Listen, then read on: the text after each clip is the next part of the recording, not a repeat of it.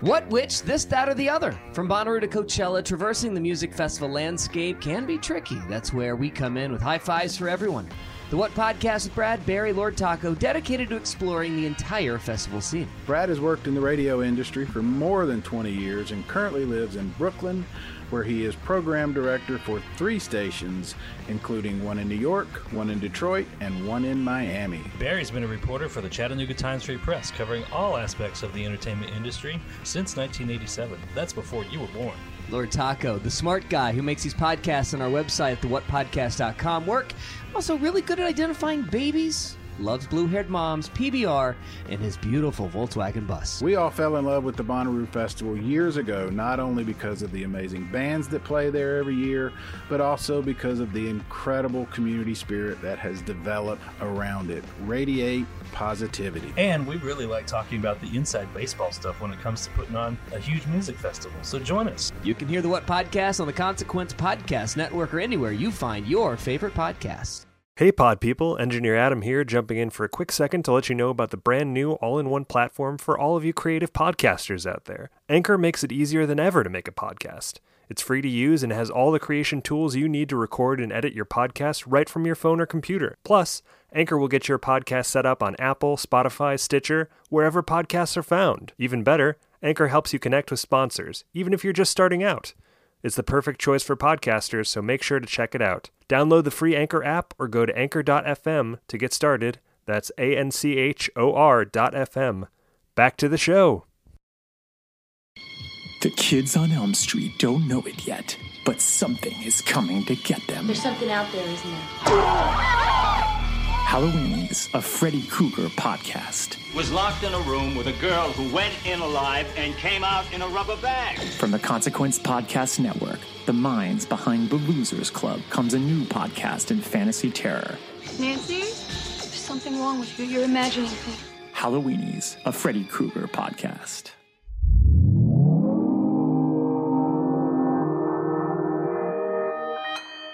Consequence Podcast Network.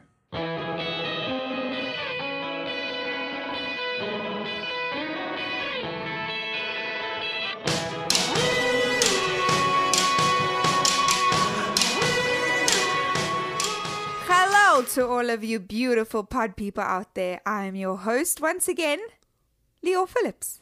That's my name. And this Must Be the Gig. That's the name of the podcast. It's your little backstage pass to the world of live music.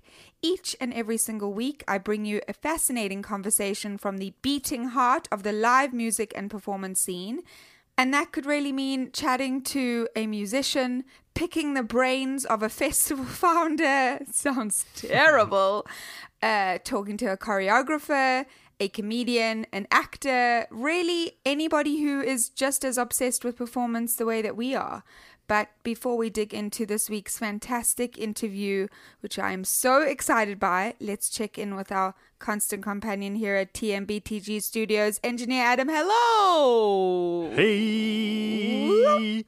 What's going on in Engineer Adam's world?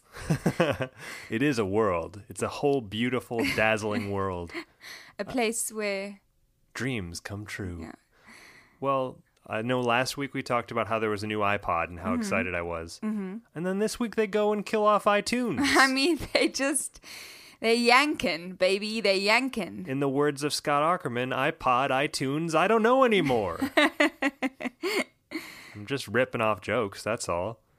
But even though iTunes may be dead, you can still find us on Apple Podcasts. Is that what you were going to say? Well, I was going to say Apple Podcasts will still exist, so you can still find us there. Although iTunes aren't dead, we are inside you. Oh my gosh. We are inside you dead? Oh God. Oh Lord. I'm like a human Ouija board right now. Oh my God. But in addition to finding us on Apple Podcasts, you can also find us on all of the social medias at TMBTG Pod or at Leor Phillips. I can't keep it in anymore. We are rebranding. Hey. Soon. So look out for all of that biz soon. That's going to be soon. Don't know yet, but it's soon. In the meantime, you could still leave us a note both at our show pages and at Lior's pages all over social media. What about your pages? Sure, leave me a note. I just want to tell everybody that Adam has just posted for the first time on Instagram since 2016. May we have a round of applause? Thank you. Thank you. Well, how does a ghost applaud? that was the world's smallest applause. I appreciate it. I was being a ghost because I'm dead inside. Wow, you're really tying it all together. I'm trying here, you know. But also, it would really be a big help, and you have to do it. If you're listening to this, you have to do this. It's a rule. It's a law. Don't break the law. You have to do this. We don't make the rules. No. Just follow them. The government did. Which government? I don't know. Podcast jail for you if you don't leave us a 5-star review. Podcast revenue is now into like the millions. Not ours. I just want to tell you. Not ours. I read an amazing article today about how podcast revenue is just growing. And then I was listening to WTF and David Letterman was on, who, if you know me, I love David Letterman. And he was like, Mark, I've never listened to a podcast before. So don't be like David Letterman. No, be like David Letterman in terms of his aesthetic. His I don't take no shit attitude and jangly beard. But don't be like him in terms of not listening to podcasts. So listen to our podcast. I mean, they're listening already. They're in. Continue. Leave us a 5-star review on Apple Podcasts. Actually, I have a point. The only way that they can continue... So they're listening to this, but the only way they can continue is if they leave a review, because other people will have to find us. Yes. So basically leave a breadcrumb and people will eat us. Yes. We're ghosts that are being eaten. This is the most important thing to take away from this. No, but seriously, don't go to podcast jail. Leave us a 5-star review on Apple Podcasts. Share us on Spotify, on Stitcher. Wherever you listen to your podcast, other people need to hear us. So go out and do it now. And we will give you a shout out on the air. Every week we do this. So this week's shout out goes to Eddie Lothar. Hope I'm pronouncing that right. Mm-hmm. Who left this wonderful note on Apple Podcasts. Oh, I haven't read this one. This is a great long-form interview podcast exclusively with musicians and singer-songwriters. Well, maybe. We'll see. We've got some tricks up our sleeves. No, but Eddie's got a point.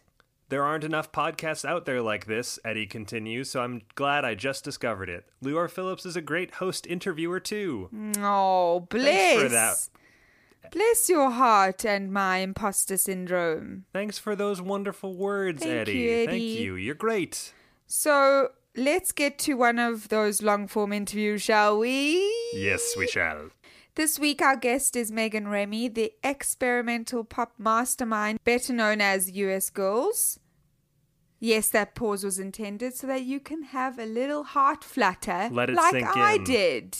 I caught up with the Illinois-born, Toronto-based singer-songwriter, producer, everythinger before her Moogfest set a few weeks ago, and I am absolutely still on the regularly returning to her 2018 record, In a Poem Unlimited. I just cherish those prisms of idiosyncratic songwriting. Megan is just as beguiling in person. She shifts to fascinating new threads of conversation that perfectly fits her really beautiful, soft-spoken brilliance. And there's just something so soothing about her voice that I think you all will share the excitement over and revel in that. It's a perfect counterpoint to the taut and coiled intensity of her record. And yet rather than being lulled, she draws you in for a really wonderful, complex conversation where we chat about growing your own vegetables. Our own vegetables. I love that part too. You also talk about her going to see Billy Joel as a child and having his shoes tied. Don't spoil it now. I mean, it was at the Rosemont Horizon, a venue I'm very familiar with. I think the best part of this whole conversation is how throughout you were just saying, oh, I've been there. So if you are from Chicago born and bred, reach out and let us know, because you'll probably feel very at home in this podcast. You also talk about her moving to Canada, about her ideal touring schedule. It's just really a sort of lifestyle conversation about what it's like to be a touring musician today. But let us not be delayed. This is me and Megan. Enjoy! See you next week.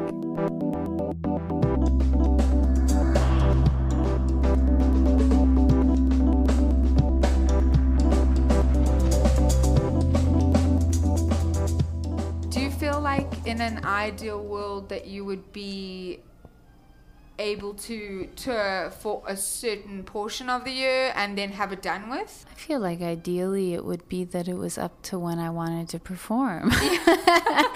Not to some like you have to do this amount of time in a year. So either get it all done at once or spread it out over the year. Like maybe I want to play 100 shows. Maybe I want to play 200 shows. Maybe I want to play 4 shows.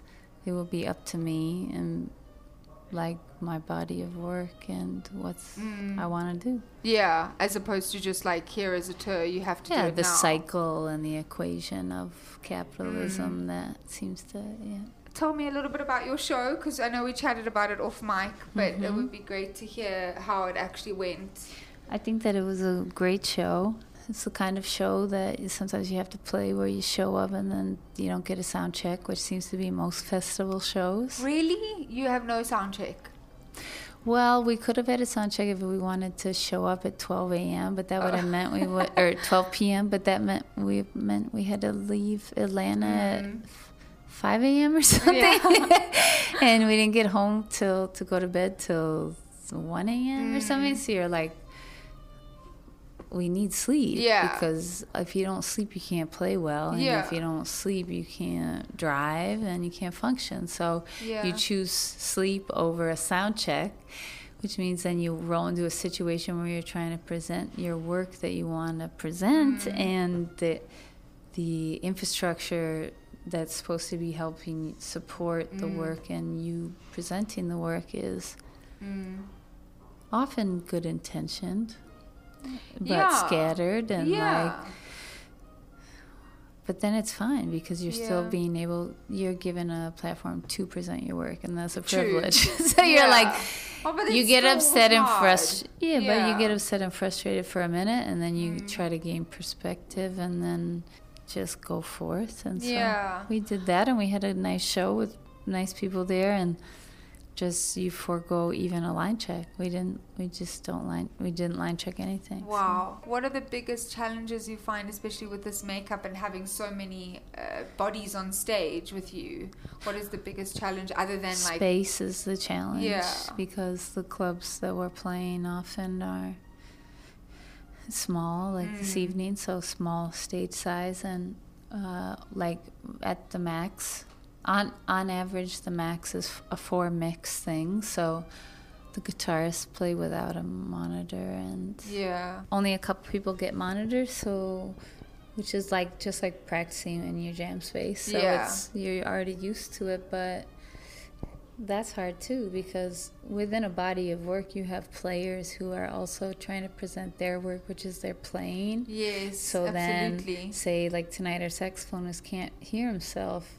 That's very frustrating for him as a performer, when it's like his job and what he wants to do is to play the saxophone, and that's what he's devoted his whole life to. And then what matters often at festivals is just what matters happens before the festival even happens.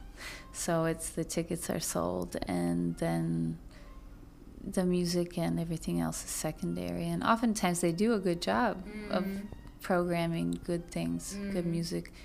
Festivals will have interesting artists do installations or talks like you did and things like this. But it's not easy, I suppose, as you're a model. You're just like the... I don't even know what the right word is for what we are within the festival machine, you know? I love that you said that it's a secondary thing, because I think that not a lot of artists would like admit that. And it's embarrassing because I'm admitting that I'm complicit. But I don't think it's that. I think that depending on what the point of the festival is, like what I find quite interesting is lately there's a lot of festivals that are doing this like 360 idea. So there's podcasts, there's movies, there's talks, they're almost catering to this or pandering to an audience that needs a lot now. Whereas before, you go to a festival and it's just bands on the bill. Just go, you see music, and then that's it. But I think it's I understand what you're saying, but I do think that more who's to blame is the corporation and that equation, not the audience. They're casting out a big net because they're saying, we see what's popular right now, and if we cast out a big net, we're going to catch enough fish to make it worth running this boat out in the middle of the ocean. Do you know what I mean? And so it's just, it's not, the audience doesn't want to have their brain split like podcast, like movie.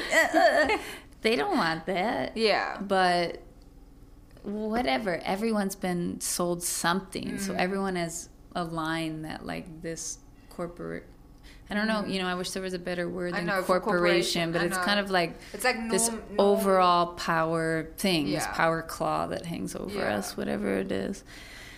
Well, it's a horrible visual, but it's like it's real, being stuck in that little thing with the claw machine and the toy, and then not being like. But you're paying to be in it, and that's the thing. So you put your quarter in, and then you go, and you're a present thing. So it's even worse than you even ever thought when you started that metaphor, because it's horrifying. It's such a good metaphor, though, and I'm only it's the Matrix. You know what I mean? I giggle when I get nervous, but I'm nervous about that idea because it's so true. Yeah. It's really scary. It's a hard thing because it makes reality rub in a way where I really feel it. And I've felt that rub in reality many times in my life, and I think that's why I like performing, because performing makes it rub in a big way, because because of the fourth wall, and because of you're someone who is just like everybody else who you're looking at, because if you're on a stage, you're looking at some people, sometimes no people, but even if there's no people, you're imagining a people there.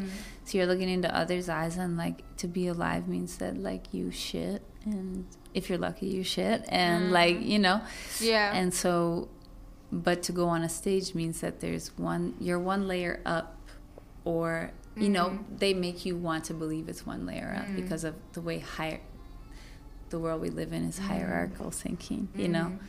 I don't think it's one up. I think it just means if you can get the thing where a fourth wall becomes between you and another person, or lots of people, or a few people, then you get to have a different perception of the moment that everyone's experiencing. Right. So some people would think that that's the quest for power. You know what I mean? That's what power is you want to have a different perspective that's more unique or exclusive. But do you feel like when you started performing, because obviously along the trajectory of your career, when you started performing, of course you're going to have a different shift. It's going to shift continuously, whether it's the audience helping you shift, whether it's your personal internal growth, whether it's the music you're making. So along all the years, what do you feel like was the biggest shift for you, and where did that come from, where you thought, wow, okay, I'm actually doing this full time, I'm an artist, this is my work? The shift just always came from me, for sure. Always, and was always of the same potency. It's never been a different potency of any step. So each kind of awakening with something around performance or art has always been the same potency. It's just a different color. They're all like full pigment or something. So for me, I always make a kind of, when I think about, for me with art, it's like the sketch of where our ancestors grow up to walk. You know what I mean? And the evolution. Like, and how no step is greater than the other. You couldn't, the evolutionary stage that we're at now would not exist without the first step. So to act like this one's better than that is absurd. Right. Yeah.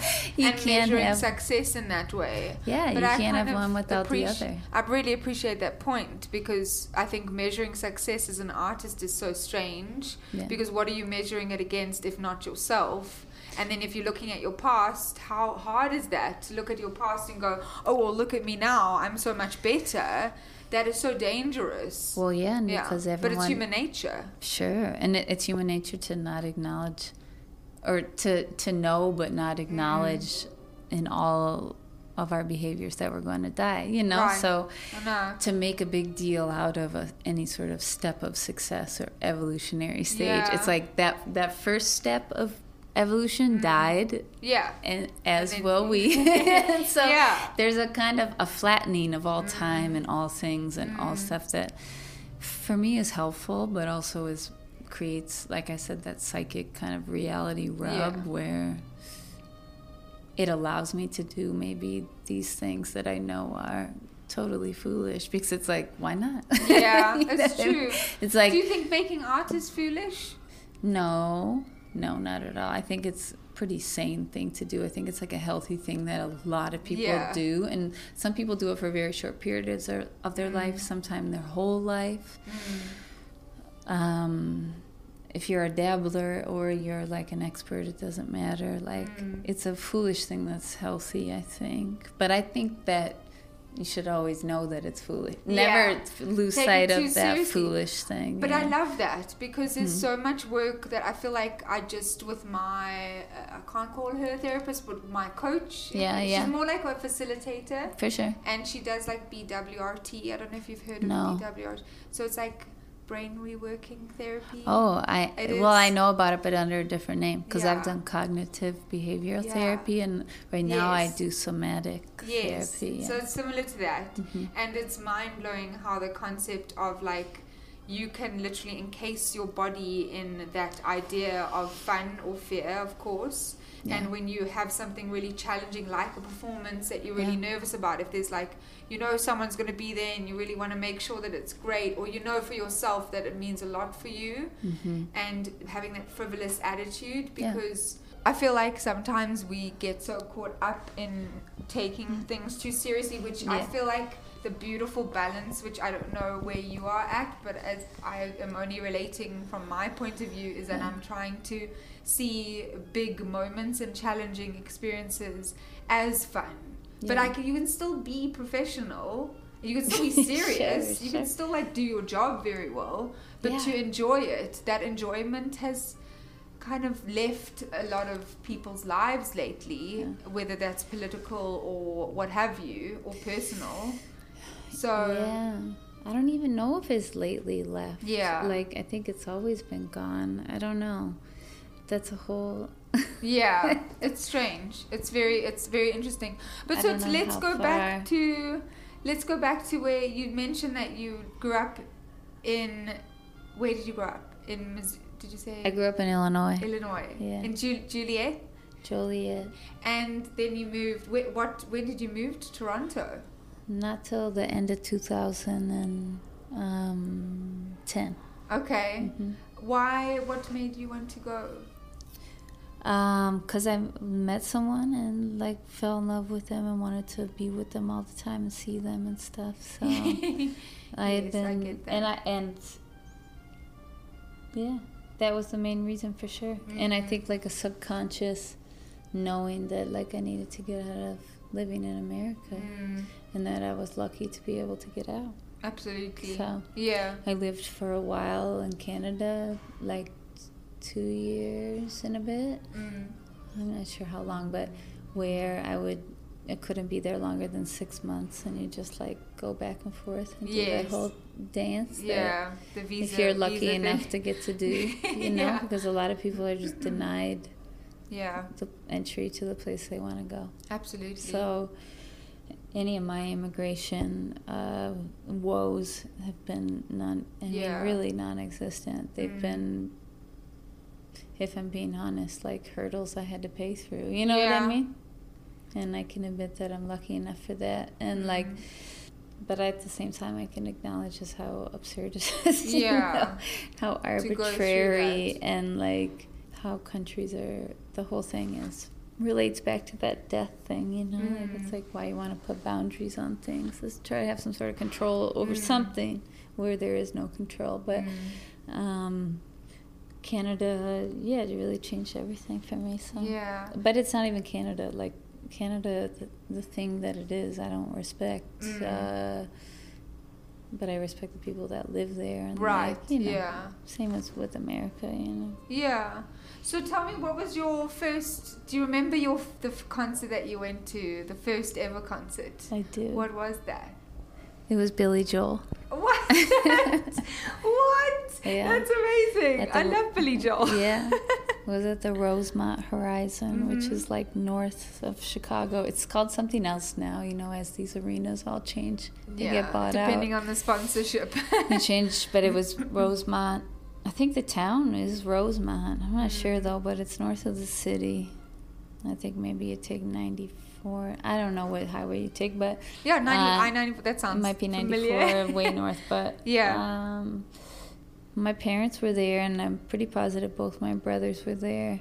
And I remember that I had a kind of nylon windbreaker on that had an applique on it, and someone spilled a beer on me that was sitting behind us, and Billy Joel's shoe got untied on stage, and Christy Brinkley came up and tied it. What?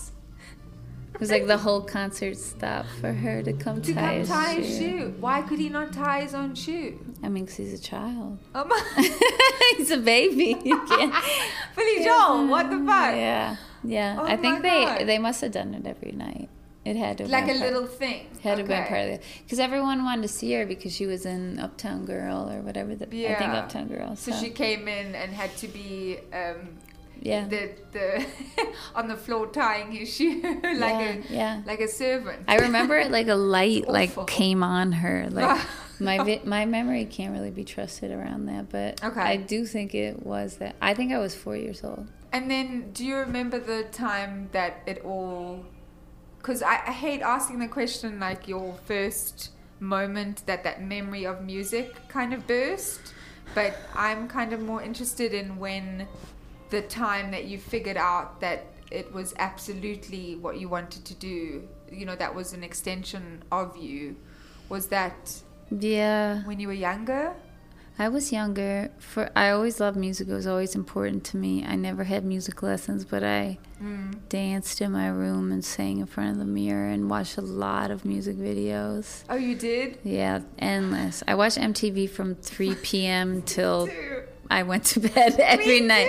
Even all the the reruns as well. There was all the shows they started. That was the beginning of reality TV, and that was my youth. Me too. And the reality TV of news, where it was like, I didn't even like Nirvana. I didn't. I like Boyz II Men. And when Kurt Cobain died, still it was like, Kurt, this guy died. It's just like when Jimi Hendrix died, or you could relate it to this kind of cultural history that it really was so documented with photo, audio, video, film. It was really the first kind of.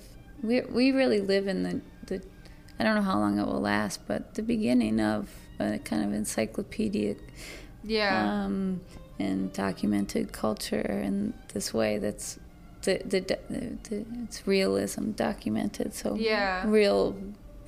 as real as visuals can get. But did you what year? Because I just remember MTV came to South Africa, and it was everything for me. It was, I would literally run, drop my bag, throw my suitcase, run upstairs, turn the TV on faster than the TV could actually go on. And then my main video that I always remember was the No Doubt video, the Don't Speak video. Oh my God, it was huge. It was huge. That was non-stop. That was maybe a year or two after. That was 97, so that was a year or two after I think it all started. But is there a video that you remember just like that one that really stuck out for you? Well, I remember so many videos, but the one that comes to mind mostly was Remember the Time by Michael Jackson, because my mom let me stay home from school because it was premiering, and because I lived on Central Time. It was premiering on Eastern Time. And there was a call-in thing where you could try to win. And my mom let me stay in for the whole day, even though it was like an hour I could have missed a half day or something to try and just call a busy number for like hours. Because it was like Pepsi or I don't know who was, it might have just been MTV sponsoring, but you could win tickets to go see Michael or something. And that was the first time I ever saw Iman. And that was before I knew who David Bowie was, for sure. But it was like, Iman. And Eddie Murphy was in the video. And like, that's such a... It was a good song. I liked that song. And it seemed, I think it, you know, but which now is very difficult to say, you know. I know. But he was my first concert. It's very hard to say. It's very difficult to admit it. Yeah. But do you, going back to the time where you were watching the videos and dancing and singing, did you ever envision yourself as that, or was it just an outlet for you at the time? The only way I envisioned myself was like doing it in front of my school. Yeah. You know, and I was like, I'm gonna like do this talent show in front of my school, where I'm gonna like have a choreography, and then everyone at school's gonna like me. But that's the same as wanting like whatever to pursue some sort of public thing, if you want your school to like you, you know. So. But I did a lot of calling. I called into radio stations a lot. Why? What was that? To sing on the radio. And did you? Lots. 104.3 oldies, oldies 104.3 was a station in Chicago, FM station, and I called in a lot. Yeah. Do you remember after school? Beach Boys, always Beach Boys. Be true to your school, Barbara Ann. Yeah. I mean, honestly, to picture a mini you calling in and so excited and just singing your heart out. Yeah. That takes so much, like singing to an invisible audience as opposed to like an audience in front of you. I think it's so much harder to do that. It's like it's like studio work versus performing. But it was totally anonymous. Yeah. Okay. Know? So you weren't like, hello, it's me. No, they would ask your name and you'd say, but they knew you were a kid. So they would, like, always put you on if you're a kid. Like, without a doubt. Like, if you're a kid, kids should always call the radio station. They'll put you on. Yeah. Especially if it's an oldies station.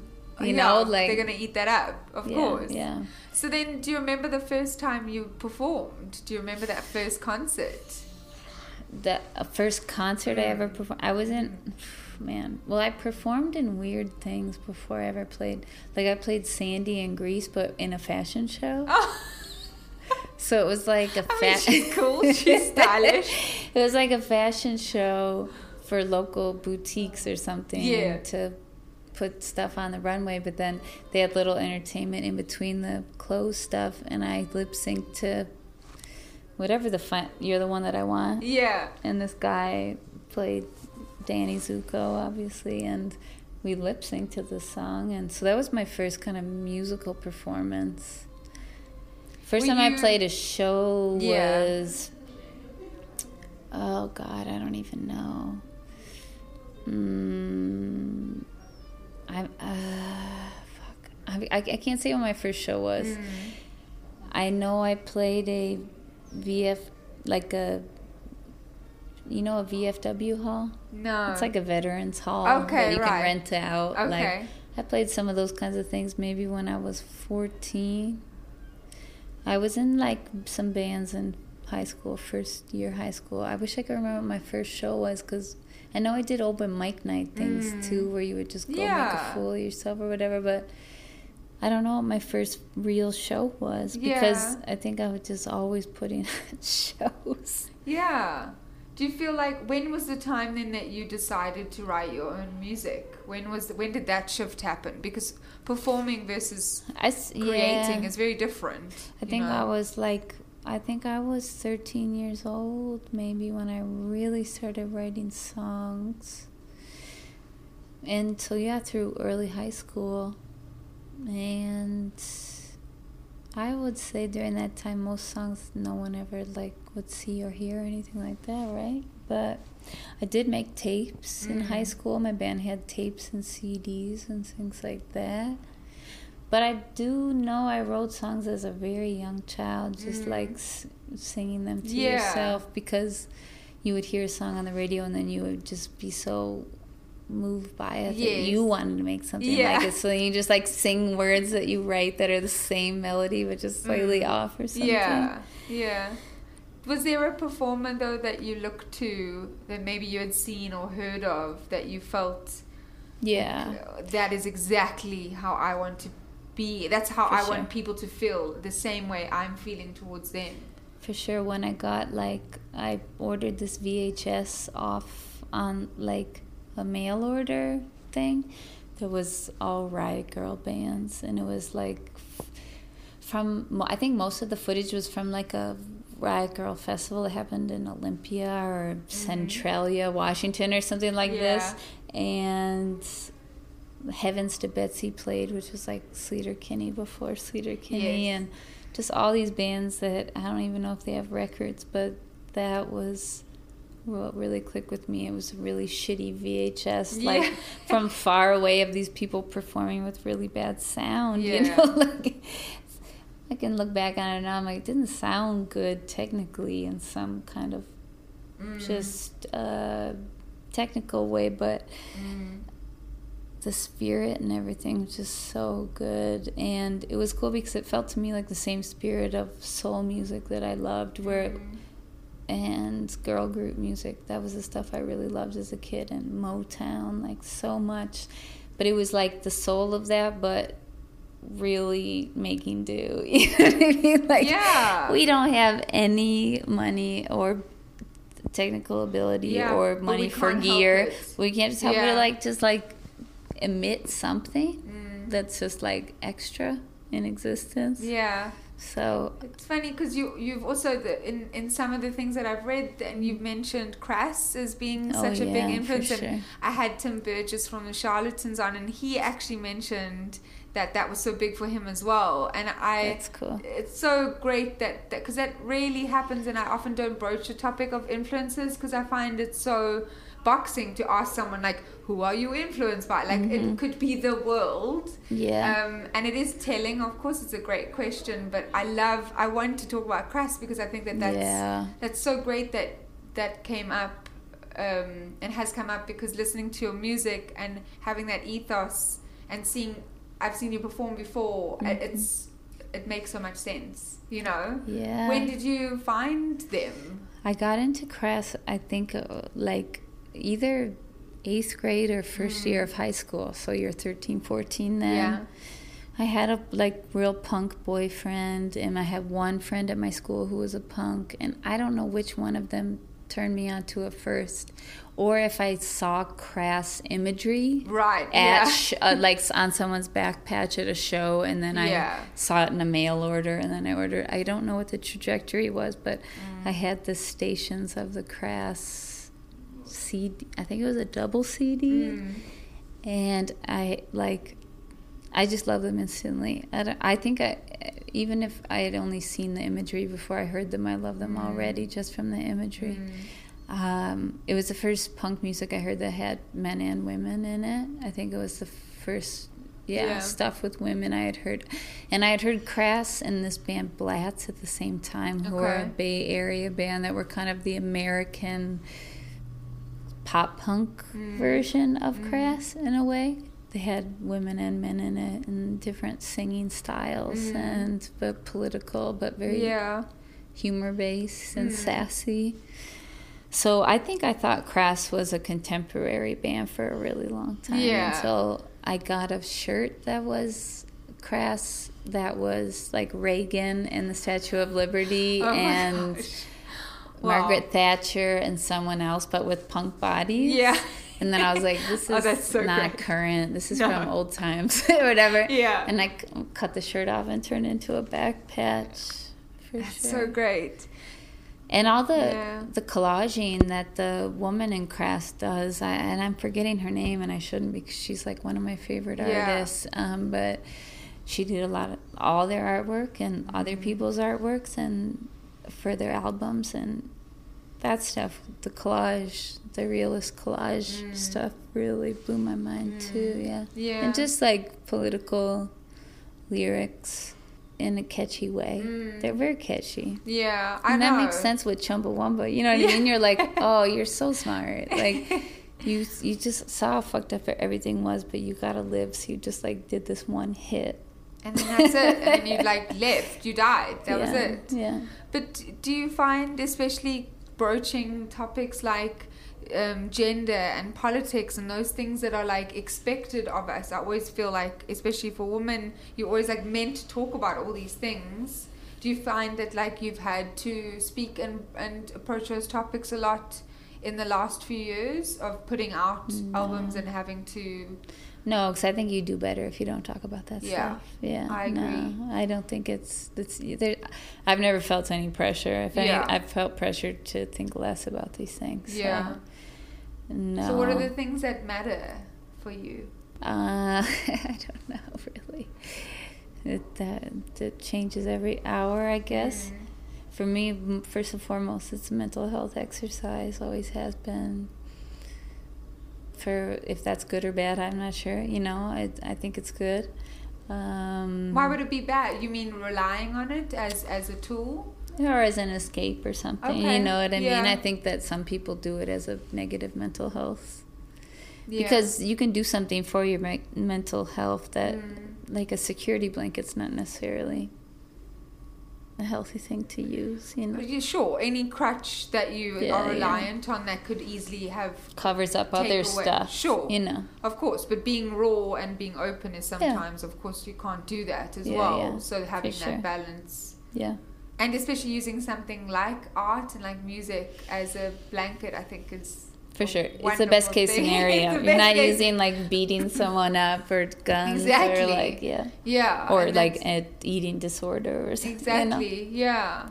Do you find like music fuels you in the same way that it always has? As you are, because you obviously, there's been so many different phases that you've been open to putting your music out there. Now that this album came out, I feel like you got so rightfully deserved attention.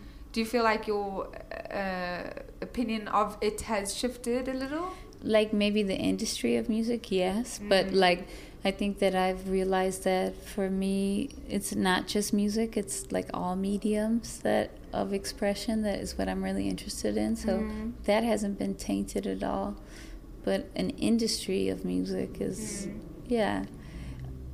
I can say without a doubt since working with 4AD is when it's shifted for me. And not like they did it or something. It's just they work in an echelon of the industry that is, you know, it's a different ballgame than working with Silt Breeze, which was who I worked with at the beginning, which was, you know, it's kind of like,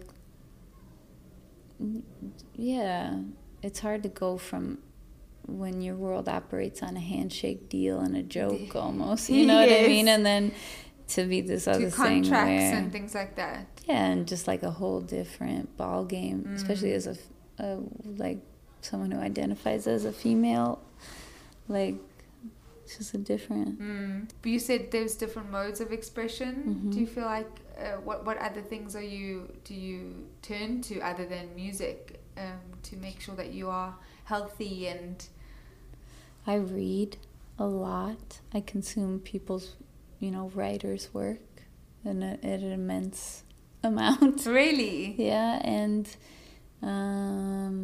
read and a lot of theater and do a lot of thinking about theater. I try to see it when I can and when I can afford it. And yeah, it can get so expensive. I watch a lot of film and movies and things like that, and listen to music, obviously, always. But yeah, and I just daydream a lot about doing other things. Yeah, I love that concept. I was thinking about it the other day, how like with our lives being so busy and so crazy all the time, I feel like we've forgotten how to just sit and daydream like we used to. I feel like when I was younger, I could just sit in the back of my dad's car and just like look out the window and daydream about things. Yeah. And that's so important. But weirdly, I don't know if we had pressed play yet, but weirdly we were chatting also about like the travel aspect of this job, and there is something about being suspended 10,000 feet or something in the sky that does give you that break to daydream, you know? I used to feel that way about flying. I used to get on a plane and I would just fall asleep right away. Yeah. And I would be kind of in a bliss state, kind of in between no man's land. And I don't feel that way anymore. Like, flying to me now is... It feels bad. Yeah. Like, just the experience of the airport. Yeah. Like going through checkpoints at an airport and seeing how if you can just pay, you can kind of go through. And the incessant advertising and how expensive everything is. And the baggage shit where it's like the cost of that, where it's like you're already paying so much for a ticket and all the stuff. And then you get on the plane and then there's no food. It's like they'll maybe give you water, like, but you're flying like so long, and it's like, what if you can't afford the food in the airport? And like, it's just man. And then you're up in the air, and we were flying to LA the other day to start this tour, and we looked out the window, and there was a plane. You know when they're kind of coming on your level, and you're like, fuck, is it coming towards us in the air? But they always miss because they have the geometry or whatever, algebra correct. And you can see the chemtrails in the sky. When you're close to them, they're black. You know, they're black.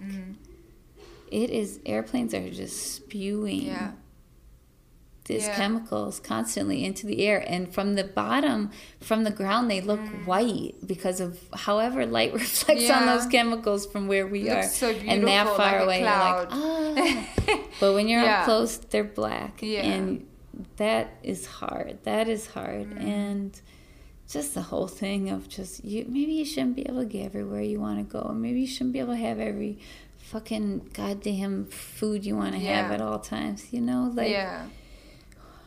We're on tour and we do, you know, like we go spend our money at, you know, you go to Whole Foods, you're like, I'm going to Whole Foods because it seems like it's like the better thing to do or organic. Something. You're like, but it's not, it's the same bullshit. Like, it's the they're same. serving, they got black plastic forks and like, you're just like, it's all coming from far away anyway. And it's just like, we should just be buying from people that are growing nearby, and maybe for all winter you can only have sweet potatoes and and not cabbage have bananas and all year round. Like there's always bananas or like strawberries, and it doesn't make any sense because outside the trees are losing their leaves, and then you've got these bananas like always sitting in the shop in the supermarkets. It's too much. But do you feel like you tackle your own life like that? You are very aware of what you're using and not using, and I try, but no, it's.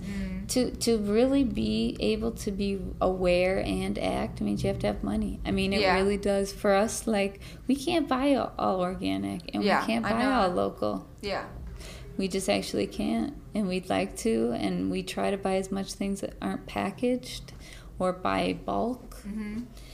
And, like, only buy, like, fish from Canada, and, like, you know what I mean? Like, you try to do these things, but then it's, like, garlic. You know what I mean? Like, there's also the, like, where you have to go. You know what I mean? It's like, if you have to spend money or drive really far to get this stuff that's local garlic, how does it weigh against just getting the garlic that's from China that's at your grocery store that you can walk to? I don't know, like, how what's the footprint all equals out in the end. So no one can be perfect. And I think obviously if you could grow growing everything yourself is but obviously we don't all live in climates where we can do that, so that's also tough, or don't have the skills or the space or the, like, where we live is on a really main drag in Toronto, and you're like, what would it be like to grow food here? Because I clean my windowsills and they're black. You know what I mean? Like, is the food gonna be okay with all this shit in the air? I don't know. Like, everything is, that's the thing. There's like, Max was just telling me about this article that he saw that was like where they're always doing research on the air outside, but they've never really done it on the inside of homes and things. And it's like, oh my gosh, it's terrifying. It's like the worst thing you can imagine. Like, a toaster is like putting all this particulate in the air that's so bad, and like they did this experiment where they cooked like 3 Thanksgiving dinners in a house, and then like the air was like worse than New Delhi. Oh my gosh! But and that's not even all the off-gassing of plastics, you know? I always feel like everybody, especially because like fads are so great, especially with, you know, artists, we all try and like reduce our carbon footprint. But as you said, it's so difficult when you have to be at a show at a certain point of time, and you need to get there. You can't just click a button. Europe, it's easier. You could not play. Yeah. But then you're, you know, it's difficult because the number one thing, like, there's many things driving climate change and where we live in, but like with the American military, like, unless that ends, none of this shit's gonna change. None of it. Yeah. Because the carbon footprint of the U.S. military is so massive that individuals could do all they want, and it won't really do much because of what they're continuing to do. Yeah. The energy it takes for all the bases around the world to continue being air conditioned, lit, the food, the toilet paper, the Starbucks double shots, and the Red Bull coming in, and the Ambien, and the fucking helicopters, and the Hummers. Yeah. And when military are not in war, they're doing exercises that are just for the hell of it, to prepare for war, because it's this incessant contract bidding and contract war that perpetuates this capitalist shit that's just like, we're drowning in it. We're just I always feel like when you think about all of that, it just is so overwhelming sometimes, and then I just kind of want to cocoon myself and then not want to come out because I feel completely helpless. But I'm trying lately to feel that even...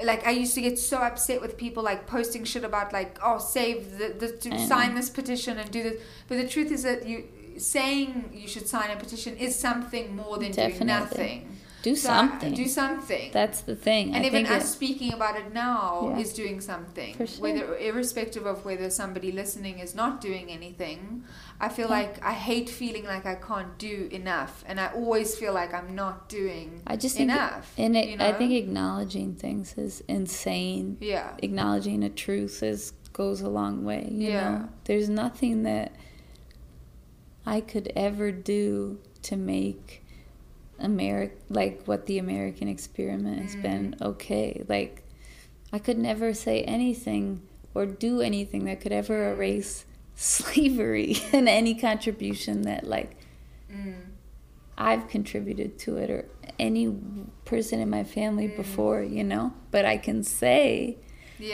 I know what slavery is, and I know what happened, and that's something. So I do think always do something, say something, have the conversation. But then know, like, it's all, living is an exercise in frustration. And it's also just like a kind of weird thing where you're just like, I'm just doing this. And it's just going to end at some point. Could be we walk out of here and I get hit by a car. You know what I mean? Wow, like, we don't know, but like, you have to I could have everything planned. I could have the rest of my life planned. I could have children that are waiting for me. I could have the whole thing, and I could just... So, and we're also this one speck in a massive, massive, massive thing that we don't even know what that is, what space is, and especially with music, I feel like people connect to it in such a way where it does bring that speck into perspective almost. It takes that speck and you're like, oh, I suddenly know who I am now. Because I always feel like when I was younger, listening to music allowed me to figure out who I was. You know, I didn't know how to feel until I put a song on, and then I was like, oh, I feel happy, or like, you know, it dictated the emotions. And I feel like sometimes when you are feeling overwhelmed and you are that little speck, sometimes reaching out to books and art and things like that helps you get makes you present in the moment. So it's mindfulness. So you're just like, time is gone and everything else is gone, and you're in the moment, and that's what life is supposed to be. Not this planning for war or planning for retirement or planning for whatever the next weekend out. It's just a here and now. And Yeah, because making music, I can imagine, and performing is a very present action. You cannot not be in the present. You absolutely have to be grounded in that. So do you feel like there's something about performing that you find, like, what, because I'm not really used, I don't want to ask you like what you do before a show, because of course it can totally change, but like, especially like tonight, that's why I kept apologizing that we were talking after your show, because I don't know what anyone goes through. Like, what is your process for kind of like a decompress after such a I mean, it often doesn't really occur. When you're traveling with 8 or 9 people and you're sleeping 3 to 4 people to a room often, and the only time you're alone is when you're in the bathroom. There's no luxury of the decompression. It's just a kind of pressure cooker kind of thing. So how do you make sure that you have time to yourself? I don't on tour. You just have to accept it. I did when I toured alone.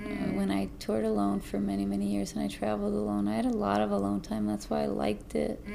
I liked being on my own schedule and being alone at shows, performing, and then being alone. Not really having anyone. Maybe you talk to the promoter, maybe you end up staying somewhere with someone that you could talk to a little bit, but it's a whole different thing now. It's just a whole different thing. Yeah. So I have a lot of alone time when I'm at home. Yeah. And I have a very rich inner life, so even when I'm surrounded, I'm often alone. So I do, there's always alone time for me in that sense, because I speak a language that no one else does. So, Exactly. I'm always talking with myself and having the dialogue that I need to have. Yeah. And lastly, because I'm sure you want to go to bed, how do you make sure that going forward you can do this forever? What are the tools that you're putting in place now to make you keep continually being creative or inspired? I don't think I want to do this forever. What I'm doing right now.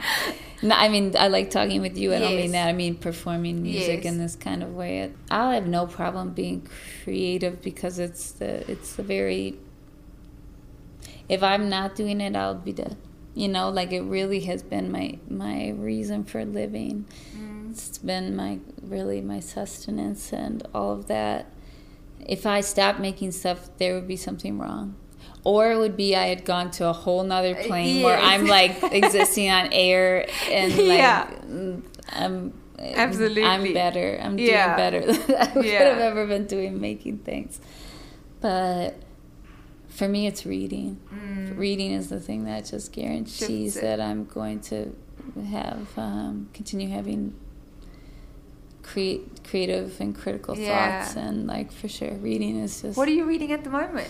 Right now, I'm reading this one book that is basically equating maps and fiction writing. So like, it's crazy, and I got it at a thrift store in New Mexico, and it's because Rebecca Solnit has a quote on the back, and she's like, "I wish I had written this book," and I was like, "Okay, I'll try that," because I haven't read all she's written, but like, she's a smart cookie. So it was $2, so I got it, and it's incredible. So like, it's a very I couldn't even begin to explain what it's all about. But some of the things are like how a map influences what you then think of what you're seeing or whatever, and how what you leave out is as important as what you put in, and that's how fiction is. And it's like world building. You're building that world, absolutely. Yeah. So that's so wonderful. It's a really good book. So I'm reading that. I also got another book that I got at that same thrift store that was a novel written in put out in 1985 by a woman from Maine. Seemed to be her first novel. I don't know if it was her only one. I can't remember her name, but it's called The Beans of Egypt, Maine. So there's a town called Egypt, Maine, and it's about this family called the Beans, and it's incredible. Oh, that's so great. It's like some of the best fiction I've read in a while, with really a lot of capitalization and dialogue, where it's like people kind of yelling. Yeah. It's really cool. Wow. And I had a blast reading it. And it's mostly female characters, and they're really strong and messy and good. Yeah. So, yeah. Oh, that's wonderful. And I love that you just found that. Like a little treasure trove. I hit the jackpot in Los drugstore. Cruces, New Mexico. I also got a history of criminal justice and 2 books that were volume 1 and 2 called Her Life and Her Work or something, which is female writers compiling essays from them about their work. Do you often tend to go toward female writers? Yeah, I mean, yeah. It's just yeah. I tend to want, ideally, most of the things I like to consume are made by women. That has to go with food and everything. Yeah. Yeah, and it's not a prejudice thing, and I think men are equally can make wonderful things and stuff. It's just I don't know. Just a natural safety, comfort, trust, relatability, respect, instant respect. Absolutely. I just trust a woman over a man any day. Yeah, 100%. I agree. I think we should end off on that. That's a great point. Thank you so much for being on the show.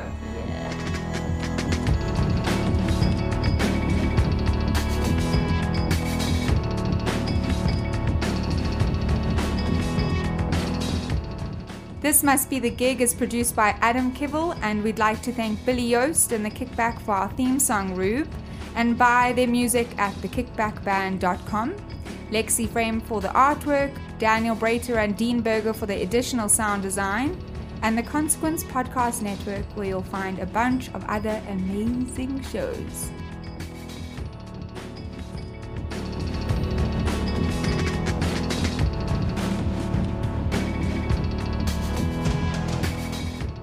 Hey! If you've listened this far, why not go the extra mile and leave us a review on Apple Podcasts or wherever you find your podcasts. Your comments provide valuable feedback for us, and it helps other people find us too.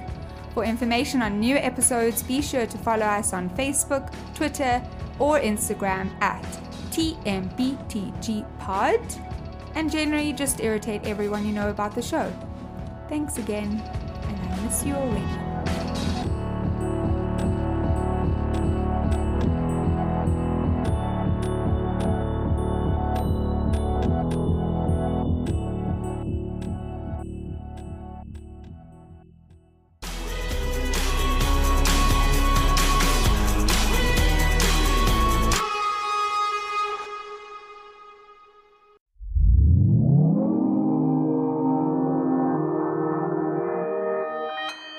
Consequence Podcast Network.